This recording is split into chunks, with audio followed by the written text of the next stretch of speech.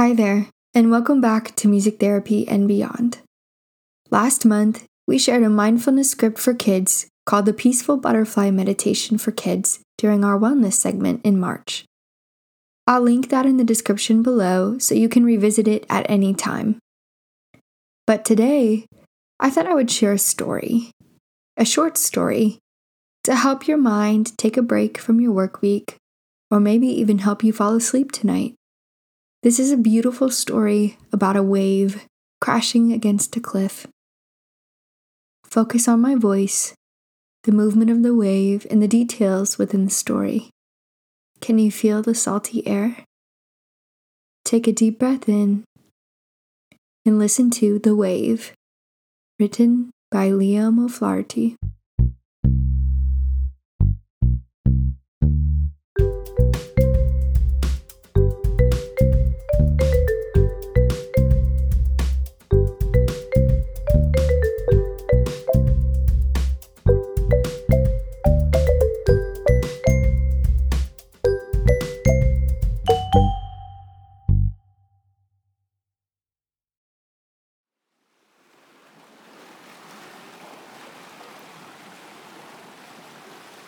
The cliff was 200 feet high.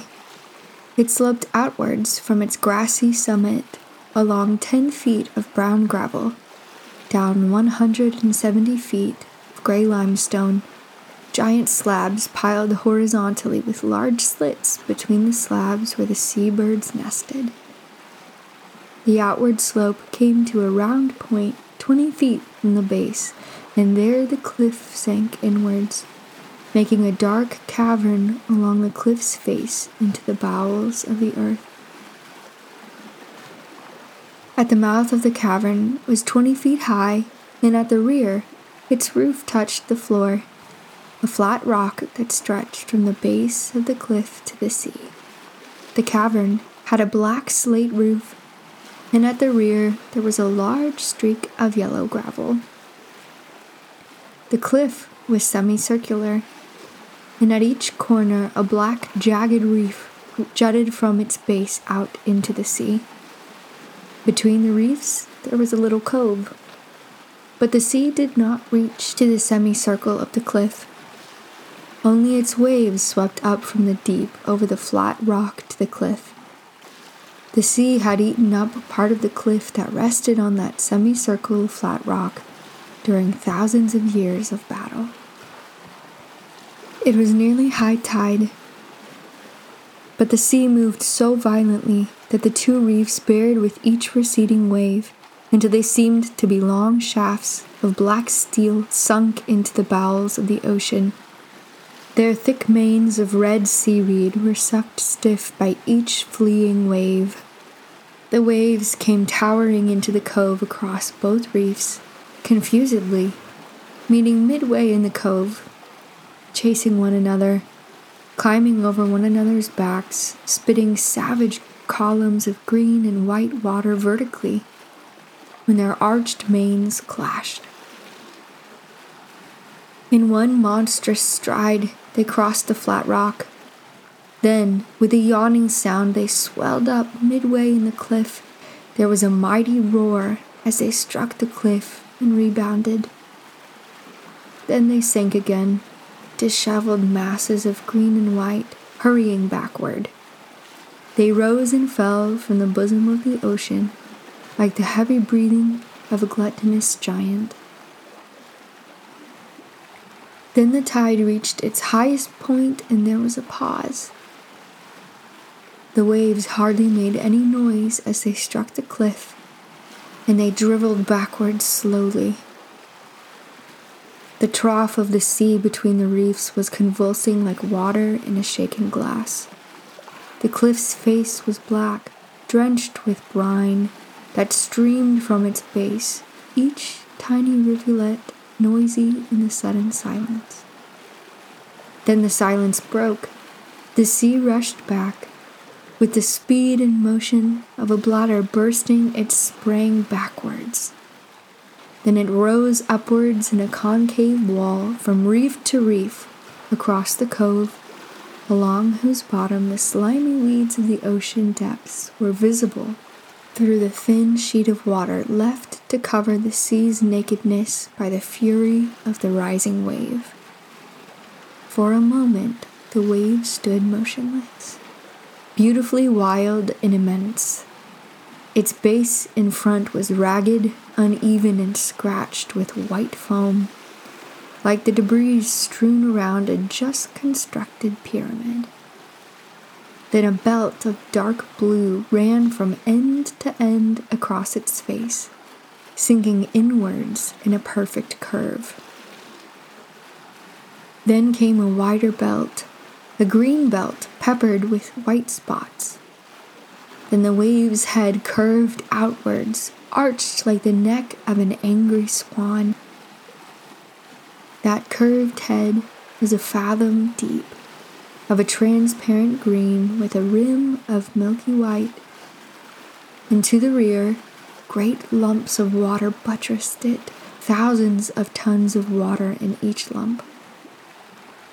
The wave advanced, slowly at first with a rumbling sound. That awful mass of water advanced simultaneously from end to end of its length without breaking a ripple on its ice-smooth breast. From its summit, a shower of driven foam arose from east to west and fell backwards onto the shoulders of the sea that came behind the wave in mountains, pushing it to the cliff. The giant cliff looked small in front of that moving wall of blue and green and white water. Then there was a roar. The wave sprang upwards to its full height.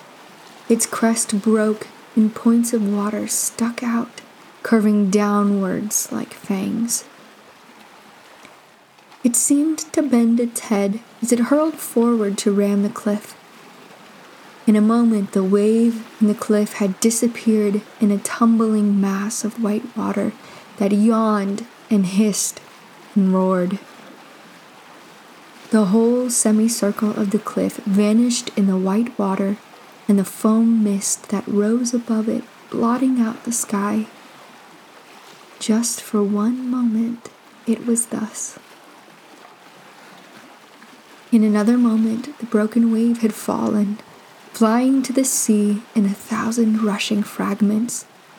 The cliff appeared again. But a great black mouth had opened in its face, at the center above the cavern. The cliff's face stood ajar, as if it yawned, tired of battle.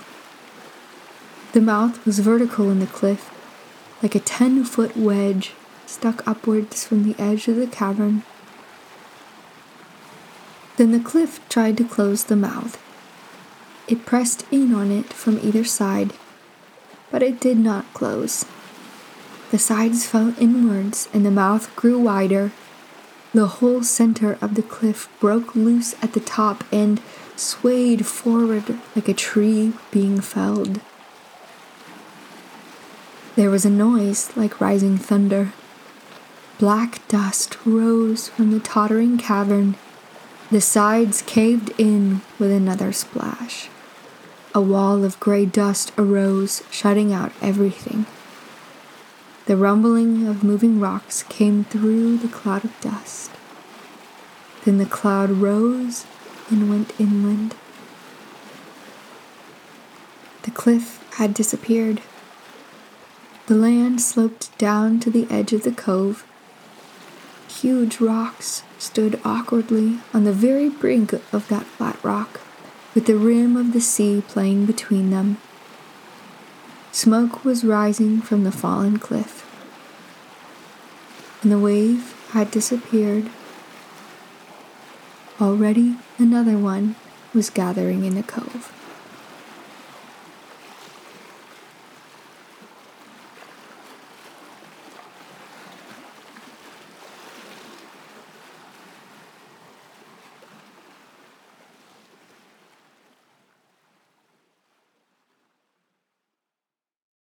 Thank you for listening. It's important to give your mind breaks throughout the day. Sometimes it's hard to know how to do that. So I hope this gave you a moment without having to think about anything in particular. We are always looking for ways to give you ideas on how to incorporate wellness in moments of peace throughout your day. For more ideas, head to our website. We have plenty of content regarding wellness to share with you for free. But until next time, don't forget to tend to yourself and take a moment throughout your day to be well. We'll see you next time. For show notes and resources in today's episode and all episodes, head to our website, musictherapyandbeyond.com. Reach out to us at musictherapyandbeyond@gmail.com and follow us on social media to stay up to date on all the content and announcements. We'll see you next time.